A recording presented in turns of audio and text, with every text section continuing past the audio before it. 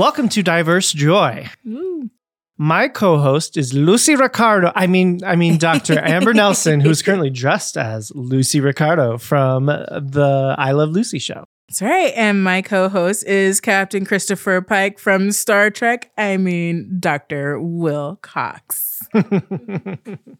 Will. So as we know, like Diverse Joy is our podcast about two so-called experts that bringing joy back into conversations around diversity. So what is bringing you joy? Oh, well, everything about October, Halloween season brings me joy. Yes. I love dressing up in costumes and cosplay. That's something we have in common. Yes, absolutely. Something our friendship's built on. I know. Even more than diversity or science or any of that. It's really our love for cosplay. It's really our love for cosplay, yes. And so I love all of that. And I also love all the spookiness and the cooler weather coming around, that fall weather, all that great fun. But because our official policies, we picked the one main joy. What's that the one we share. joy? My partner and I, we do an annual Hallow-Crafts. We watch a couple of scary movies, sometimes fun scary, but Halloween-ish movies with our friends over at our house, and we carve craft pumpkins. So those are the pumpkins you get at a craft store like Michael's or Target or wherever you shop. And you can keep them. So they last year after year. So now we've done this for 4 or 5 years maybe by this point. And I've done one every year. Mine are kind of janky looking. They fell off the pumpkin truck. That's all right. But Eric Roman, because he's such a fabulous artist, he does really nice professional looking ones. And so we have a collection. So now lining the walkway to our house, we have like a dozen of them.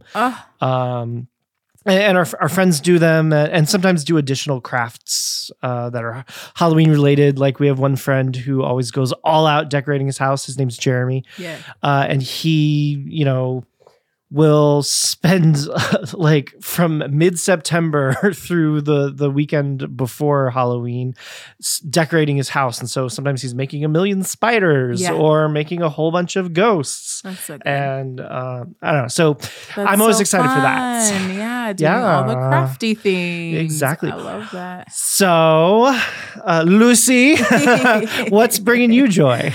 Yeah, like you said, this time of year is just full of all the dressing up. It's the start of my dress up season with costumes and sweaters and all of the things. And so I just love this time of year. But one of my favorite things to do, I'm from the Pacific Northwest. I live right outside of Portland, Oregon. And I love going to the pumpkin patch. And I try to go to different pumpkin patches every year. Sometimes I do multiple pumpkin patch visits. I love being, just super basic and taking all the pictures with the pumpkins, doing the corn mazes and all of the fun, just fall festival things. I love the fresh cider, apple picking, all the fall, all of the fall, every possible fall thing that you can think of it's my time. And I know it's basic, the pumpkin spice lattes, but it just makes me feel so cozy and warm, and it just warms my heart. And so even when I go by myself, I will literally just go to the pumpkin patch by myself and get all the pumpkins for decorating and carving and all of the things and take all the pictures, even just for me. But it's one of my favorite times of year. I love it. Heck yeah. Yep. Awesome. Well, today, our topic, we're going to be talking about interracial relationship representation on TV, especially, but with a broader focus on representation in the media. Yeah. And that's part of why we're dressed the way we Absolutely. are. Yep. And so, as we said in the introductions, you're dressed as Lucy Ricardo from I Love Lucy. I'm dressed as Christopher Pike from Star Trek. Both have a nice history of representation in different ways. ways. But we wanted to start with you. So tell us, like, what up with I Love Lucy? What was great about that show? First of all, like, comedic genius. Like, it's just a fantastic show on the whole, but it was really groundbreaking because Lucy Ricardo, being this like white, I believe she was Irish, supposed to be Irish woman. McGillicuddy was her maiden name in the show. And she was married to a Cuban American man. And she was married to him in real life. Folks and producers and people did not want him to play her on-screen husband because they didn't think that people could accept them as a mixed race couple. And she fought for it, said she wasn't going to do it unless he was playing her husband. Scottish, not Irish. Thank you. Producer our producer's always on it with the research. On it to make sure it was accurate. So she was a Scottish heritage with her bright red, which makes sense, with her bright red hair. And even though most of the seasons were in black and white, but so producers didn't think that folks were ready for an interracial couple, and she pushed for it and said, "I'm not going to do it without him." And it was groundbreaking. They're the first interracial couple to be represented in media in this way. And like an actual, not through blackface, not through other ways of kind of representing other folks. So it was just, I think it is incredibly important. And they don't necessarily make it a big deal either in the show. It's just that he has an accent. He is Cuban American. It's very clear. He talks about being Cuban. But they don't necessarily, for better or for worse, necessarily tackle them being an interracial couple, but they were. Yeah. And at that time, it was monumental. And at the especially considering that this was the 50s, the early and mid 50s, and the Loving case, which made interracial marriage a right. This is the Supreme Court case of Loving v. Virginia. Virginia, yep. Didn't happen until 1968, I believe. And maybe our producer can double check that date, but it's like 1967, 1968. So that was at least 10 to 15 years after Lucy started airing. And so at the time, like, it wasn't even legal across the United States to be legally married in an interracial relationship. So again, it's groundbreaking, truly groundbreaking. Amazing. And I don't think the show or she gets the flowers that it deserves when it comes to how groundbreaking it was. 1967. So I was close. You were close. Yes, you got it. All right. Yeah, and I mean, part of why representation is so important is just letting people kind of see those kind of models, and one of the main ways stereotypes and biases get perpetuated is by the lack of that. Right. Like letting our minds think like, well, all people of a certain race act this way, or whatever. All relationships are same race, are opposite sex, whatever. Seeing different models for things helps kind of fight that. Or the representation in the media reinforces those stereotypes, right? Instead of, when we talk about representation mattering, is all types, recognizing that no group of people is a monolith. And if we only reinforce, or the only types of representation that we have in media are the forms of reinforcing negative stereotypes, then again, we have this ongoing just reinforcement of negative associations. Yeah. And then tying that to my costume. Yeah. So Lucille Ball and Desilu Productions, her production company, actually sponsored the pilot for Star Trek. Not just the pilot. Yeah. So the first pilot got rejected by NBC. And Desilu said, heck no, and put up her production company's money for a second pilot, saying that, this show, which was the only show with this spread of diversity, with a black person in a position of authority and an Asian person and so on, and all the diversity on Star Trek, saying that was important. Yep.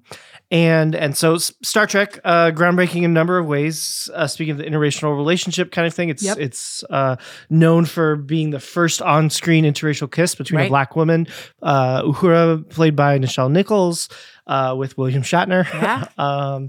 It's complicated. So in that same episode where there was that kiss between them, there's a scene with kind of whip cracking at Nichelle Nichols, which has weird slavery associations. So it's not that any representation is perfect, or that even this one is.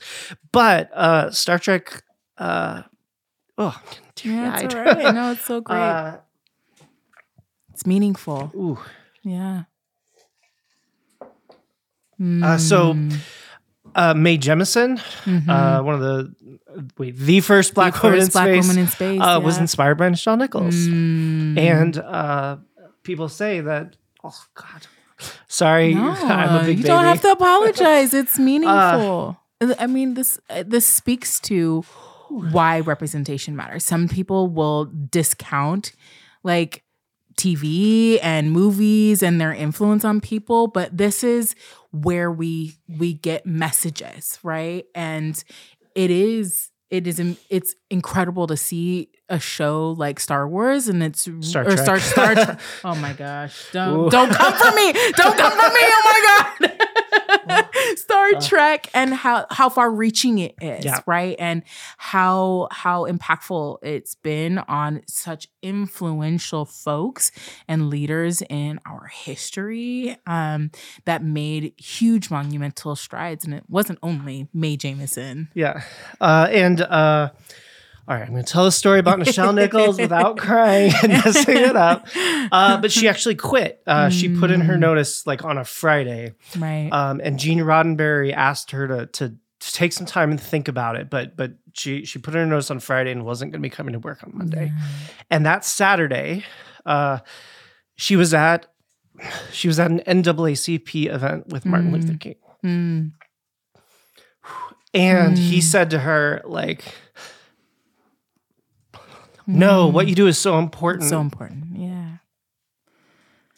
And Star Trek was the only show that he let his kids stay up to watch, because it showed her as a woman doing her job, a black woman doing her job, being in a position of authority, and how much that meant to him and so many people.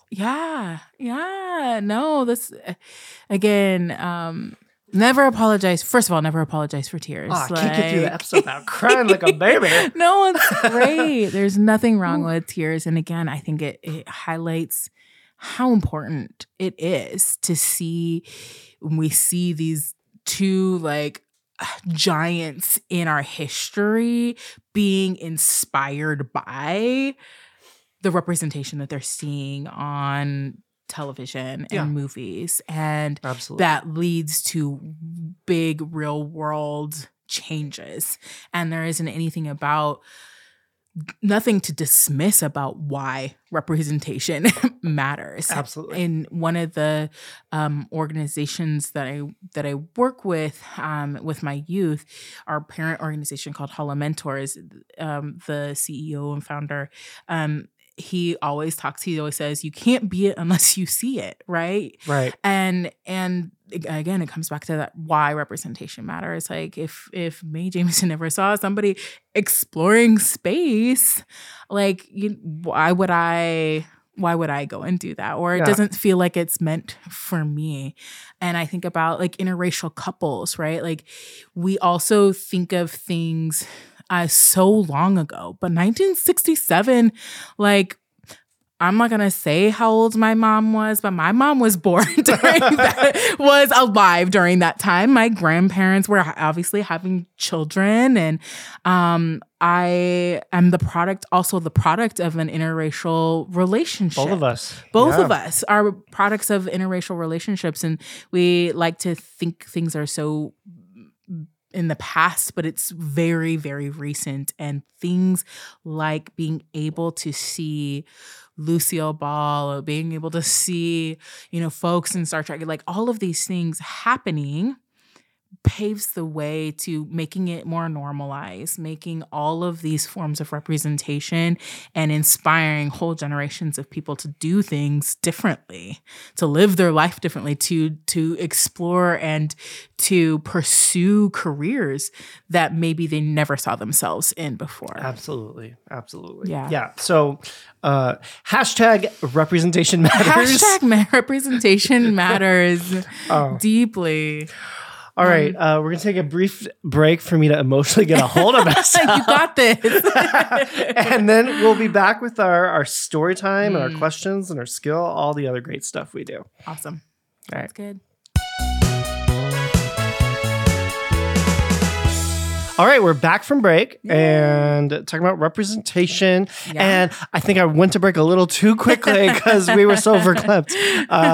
But Amber, you want to talk about a couple of other representation representative representation examples. Some examples.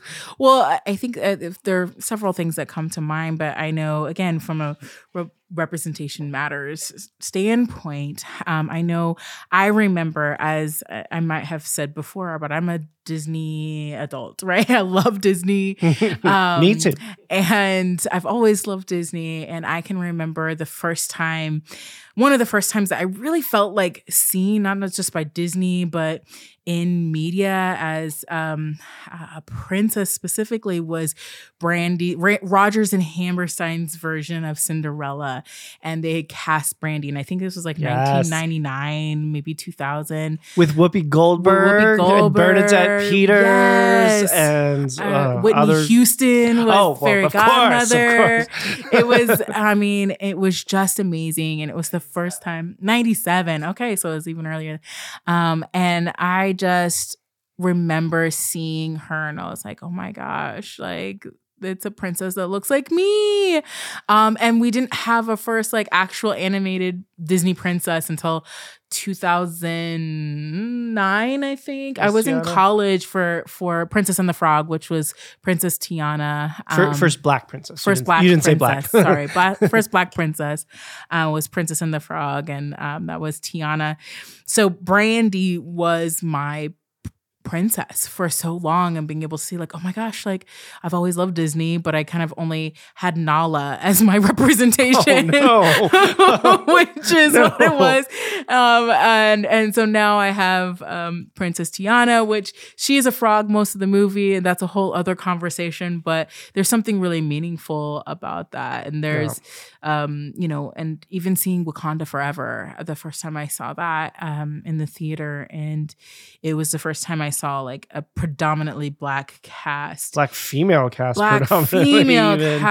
and it not being about black pain or trauma or even it being necessarily about being black, but they just were, and they were brilliant and they were strong and like the leading nation in like everything.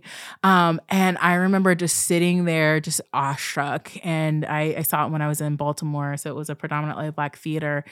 And we all just like sat there for like 10 minutes after the movie, just like absorbing it and like being with each other and recognizing like, wow, this is a fictional story, a fictional race of people, all of these things. But it was so meaningful to be able to watch a MCU fictional like story, fantasy story that captured us, our essence, the African diaspora, in such a powerful way. Yeah. Awesome. Yeah. I also, back in, he said 1997, the Rodgers and Hammerstein Cinderella with Brandy. I loved that. And one thing about that, if the viewers or listeners don't know much about that, they did kind of like, extremely overtly race blind casting where so Whoopi Goldberg is the queen and her husband is a white man and their son is Filipino, I believe is the actor was. And the wicked stepsisters of Cinderella, one was white, one was black, and the mother's white. And so it's just like no there's no biological Anybody but that meant so much to me as well as an adopted multi-ethnic, multiracial, complicated kid, like we said a few episodes ago. Like my main ethnicity is complicated. But like seeing that, and also just this feeling of like, look, there can be a family where no one looks like, absolutely, and that's my family, and that is a different twist on representation that also just meant a lot to me and felt really good. Absolutely. Plus, Brandy and Whitney can sing. I mean, yeah, absolutely. You didn't need us to tell you that, but like the music is good. In case you needed a reminder, the music is really good. Yeah, and like every once in a while, Amber and I text each other like whenever something about that movie happens, like I'm like, ooh, yes, Brandy, yes. And just a super random side note, but the Descendants, so this is a very Disney specific thing. The Descendants is a TV show and movie series in Disney about the kids of like famous Disney characters, and Brandy and Prince Charming from the Rodgers and Hammerstein are reprising their role, coming up in the newest Descendants, and I cannot even like contain myself. Yes. It's gonna be so great to see Brandy in the role again. And you know, it's always okay that you do a deep dive as long as it's something that's bringing you joy, because that's the point. That's exactly this diverse joy we got. Awesome. Great. Did you have any more before we do stories? Yeah, well, I mean, the only other thing that I was thinking about was, you know, we also have another Disney reference, but I think that they're on this kick of doing live action kind of versions of their classic characters, and we have Little Mermaid, and that they've cast as Black, and again, I think the retelling of the stories with different characters and different backgrounds is super important, and also there's been a lot of backlash about Halle Bailey playing Ariel as a Black woman. People saying like, well, Ariel's not white, and like, well, also mermaids don't exist. So yeah. So also, and also like, you know, Sebastian in the movie, which is the little crab, is like Caribbean, and so if he's Caribbean, like actually, if we want to be accurate, she might be Black. We just didn't color her that way with her colored pencils. But anyway, I just think it's really interesting to, you know, just to note one, that we're moving towards trying to do some retelling of stories to include more diversity and representation, and also that there's also pushback on what that looks like too. Yeah. Awesome. Yeah. Wonderful. All right. So heading into story time, we're sticking with kind of representation, media, and so on. And we always try to do one more negative story and then one more positive one. So one where maybe people aren't doing diversity well, so to speak, and then one where people do. And so you have a negative story. This one is coming from the media. Yeah. So please. Yeah, and I was gonna look at my notes on my phone, but it looks like my phone is dead. But I can tell the story. So I believe it's the Academy Awards are coming with new regulations and kind of standards around to be nominated for an Oscar. You have to have a minimum number of cast members from underrepresented groups. Yeah, so they're kind of trying to improve, you know, diversity and inclusion and representation in who is getting awards for their work. And there have been several articles and different media outlets about Richard Dreyfuss's reaction to that. And the first thing that he said was that the policies make him vomit. And one of the most outstanding comments that he made was that he was praising, you know, past actors who were in blackface, like Laurence Olivier, and he was saying, so you're telling me that I will never be able to play a Black man? And to that, I say, yes. Yes, you should not be playing a Black man. That's exactly what I'm saying. That's exactly what we're saying. No, you will never be able to play a Black man.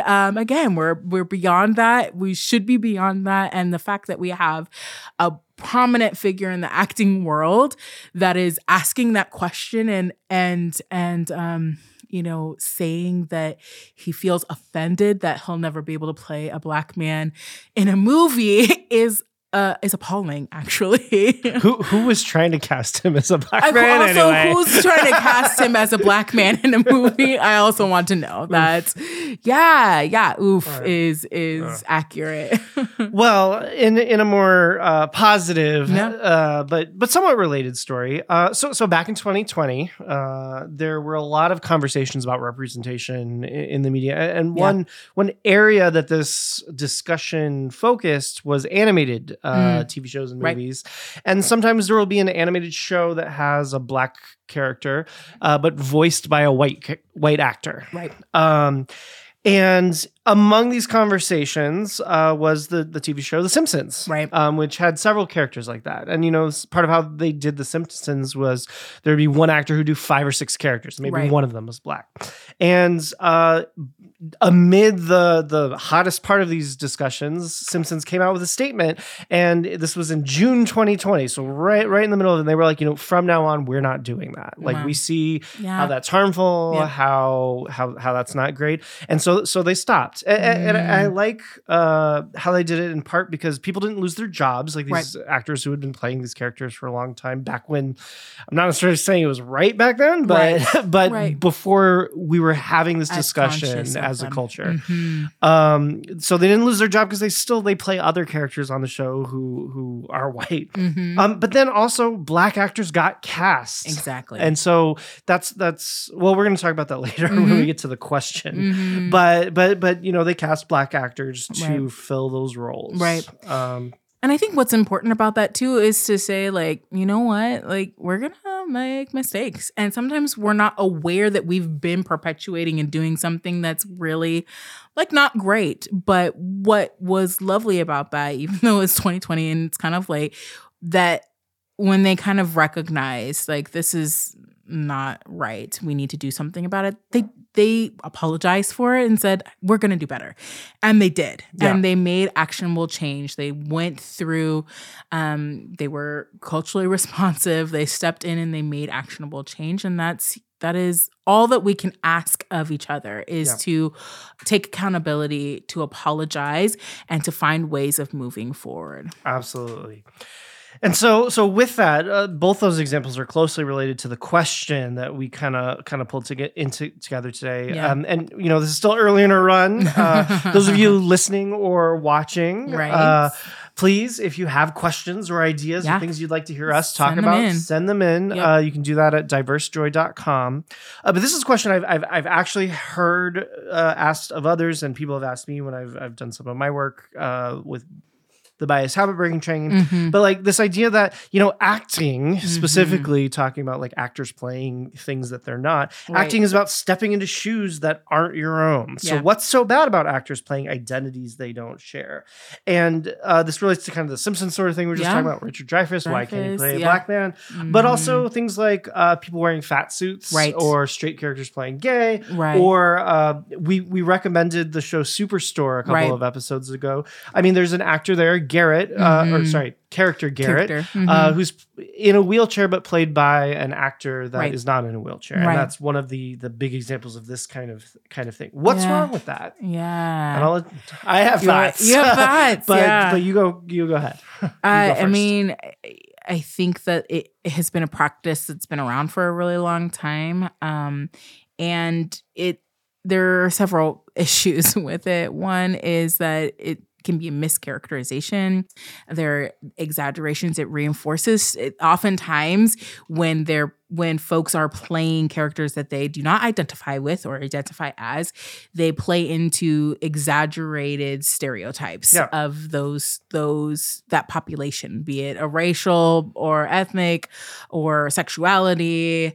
And with the sexuality specifically, so a huge portion of my research career was about stereotypes related to gay men especially, but the LGBT community at large also.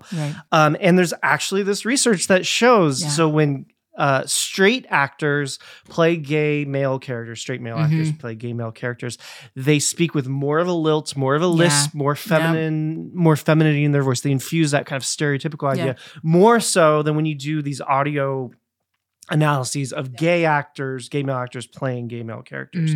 So the kind of stereotypes, which we all have and all influence us to a certain extent, get into the acting more when it's someone who's portraying something that's not their own identity. Absolutely. Yeah. And I think that that's one of the most harmful pieces that can come out of that. And it can really, I'm thinking back to some of the early iconography of like Black men that were blackface, and that it portrayed Black men as dangerous, and that they would, and animalistic, and sex fiends, and again, like they're just these really horrible stereotypes that started in that way. It started in that way, and they were part of explicit propaganda exactly campaigns. Yep. So I'm sure it's on our list of episode topics to get to, but like where stereotypes come from and how they're perpetuated. But blackface during minstrel shows way back in the day were actually about propaganda for slavery. Yes. Like, and this is not social justice rhetoric. Rhetoric. This is historical fact that is well documented, that there were pushes to maintain slavery and then to bring it back after the abolition of slavery. Yep. And it was by portraying Black people in ways that supported the idea of slavery. So them being bestial and aggressive and scary, the message was, we need to bring slavery back because you're in danger. Because you're in danger. And it is explicit, is crystal clear in the history. So yeah. And then getting back to modern days, to pretend I'm a politician for a minute, it's about jobs. Right. We need jobs. We need jobs. Yeah. So it's harder for gay people to get jobs acting, and very often people believe a gay actor can't play a straight character. Right. It's harder for Black people to get cast if it's not a role that's especially written to be a Black character. For disabled people to get on a TV show, it's like, well, we're gonna have to deal with this person being disabled. Right. If it's a fatter person, it's like, oh, people don't want to see a fatter person on TV. It's harder for these people to get jobs. So when you have someone who's not a member of that disadvantaged group, playing like it's when there's finally a role written, there's someone in a wheelchair, a role for this person specifically, and then all of a sudden it goes actor in a wheelchair can't have that job. Yeah. And when we talk about, we haven't really talked about like power and privilege, but like we have a privileged group already just taking more of those opportunities, like you're saying, right? Well, then there was similar to continuing the person without a disability playing the disabled, the part of the person with an accommodations need. That TV show, Glee. Yeah. So that's not one I ever watched, but it also had an actor who didn't need a wheelchair playing someone who was in a wheelchair. And that actor has since come out and said, I shouldn't have done that. If it were today, I wouldn't accept that role because they've understood this. And again, like you were saying with The Simpsons, it's about, be responsive. Be responsive and recognizing that, we talk about, I didn't talk about this, and maybe this is a whole other topic, but, cancel culture. And I don't really believe in cancel culture. I believe in accountability, right? Yeah. And like people change, people make mistakes, but if you can acknowledge like, man, that was a mistake. I didn't realize the impact that what I was doing had, or even if you did, but now you understand it differently and you understand why you want to change. We have to have room for people to also grow and change. Do they need to be held accountable? 100%. Yeah. And we do need that. And we need to have space for people to make change and say like, I'm never doing this again. And this is how I'm going to show that. And then we hold them accountable to that too, right? Yeah. If they continue to go back to blackface or can continue to go back and do, play these roles, and then we have a different conversation on our hand. But I do think it's important to like hold folks accountable, but also give them room to grow and to change. But you were talking about the disabilities. There's a new movie out, hasn't been out too long now, but Champions, and it has Woody Harrelson as the primary, the main character, and it is about working with a group of folks with developmental disabilities, and they cast folks that have a range of developmental disabilities, and it was a great movie. And I know other movies have tried to do that in the past, and have had a limited number of those that have developmental disabilities and other folks that were playing them. But I thought that they did a really good job, and they really tried to elevate these talented actors that have disabilities that wouldn't normally be able to play, get these kinds of roles. Yeah, absolutely. Awesome. That's amazing. Yeah. All right. So today's skill. Yeah. Oh, yeah. Our skill. What is our skill today? Well, our skill is what we've already been talking about, really. So we talk about it as one of these tools. So, you have, in this habit breaking model, you have motivation to work on things, awareness of different ways bias can play out, and you can be complicit in that. And then tools to help you work against those biases. And then you put in the effort by using those tools. Right. This tool is a big one that we've built into all of this podcast, really. And it's called Broaden Your Input. Yes. So part of the way these stereotypes get maintained is by having very narrow representations, lack of representation of members of different groups. And so there are a number of ways to broaden your input, which I'll maybe revisit as separate skills.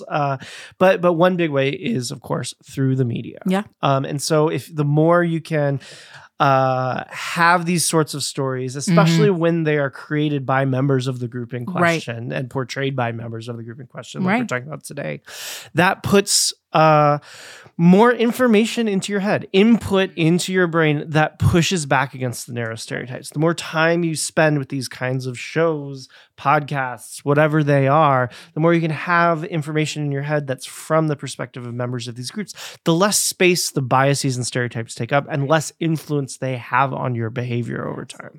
And this is why at the end of every episode, we have the recommendation. But do you want to say anything about the tool before we jump into your recommendation? Well, no, I think that the broadening your input is huge, and that can be through TV and movies and books and things like that, but also thinking about your social media, like who do you follow, right? Yeah. And I know that, in our conversations and things around this, and in my own growth around various topics, like that has been something that I specifically targeted, is like my Instagram and who I'm following. I don't really do Twitter, but like these spaces where I might be consuming media from other folks that are not necessarily just my friends, but so that I can see different perspectives and different folks that have different life experiences, so that I can be exposed to them and what that means. And it's been, again, transformative for me to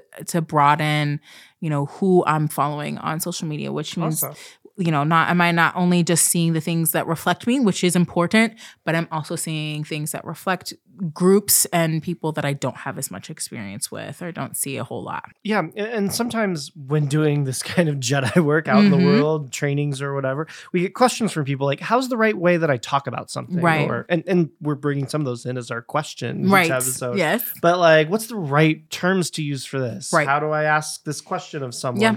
And you know what? If you're following a more diverse group of people on social media, often you'll have more resources to understand that, or you hear how they're talking about something, and that can inform a better way for you to talk about a given issue. Yeah. And you have something to fall back on. And so broadening your input can be useful in a variety of ways. Yeah. It increases your comfort with it too, right? Yeah.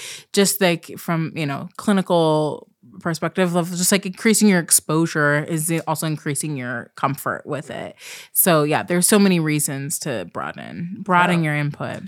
All right. And then, as always, we end with one recommendation of something that brings us joy, which most of the time is also a way to broaden your input. Absolutely. So today, Amber has a wonderful recommendation for us. I'm going to give two. Two. Yeah. One is just, I've already talked about it today, but it's I Love Lucy. Like I work with students who are, in their early and mid 20s. And I wore this costume this year, and most of them did not know who I was. And I'm very clearly Lucy Ricardo from I Love Lucy. I even have I Love Lucy on my apron here. And some of them was like, what? Who? But it's just good funny TV. She's groundbreaking, not just because of being a multiracial couple, but she pushed back on gender stereotypes. She pushed back on, she was the first person I should say, excuse me, not only women can be pregnant, but first person to be pregnant on TV. They couldn't call it pregnant because they weren't allowed. That was too provocative to say pregnant, but she was expecting. She wore pants, and she wasn't only just a homemaker. She was always trying to get a career, and it's just good fun. So I definitely recommend, if you've never seen it, and even if you have, go back and revisit I Love Lucy, because she's a comedic genius. And so go and watch it. Her facial expressions, I'm very inspired by I Love Lucy. So Lucille Ball. When I'm looking at you as we do these episodes, you have to do the eye cross. Yeah, I do. I feel like it's very reminiscent. It's true. I have a lot of I Love Lucy facial expressions. So definitely go see that. The other one I'm just going to say really quickly is Bridgerton. If you haven't watched Bridgerton, and I am not like a period piece, girly. I don't really like them, but it's very modern. It's really fun. And it also has a pretty diverse cast, or at least some racial, ethnic diversity. And it's just about the story, kind of like that Rodgers and Hammerstein version of like kind of that colorblind casting. It has a very similar vibe. And so go check it out. It's on Netflix. Very cool. Oh, and you can find I Love Lucy on Paramount Plus, and I think maybe Roku. So it might not be the most accessible show, but if you can find episodes or even YouTube, go find them. They're great. Very nice. All right. I'm Dr. William Cox. And I'm Dr. Amber Nelson. And produced by Eric Roman Binding with music by Jay Arner. Diverse Joy is consumable as either an audio-only podcast or a video podcast, both accessible at diversejoy.com. Diverse Joy is the official podcast of Inequity Agents of Change, a nonprofit devoted to the dissemination of evidence-based approaches to reduce bias, create inclusion, promote equity, and enhance diversity. All that good Jedi work. Jedi work. Learn more at biashabit.com. Thanks for listening. Thank you. Bye. Yeah, we earned our last click of the day.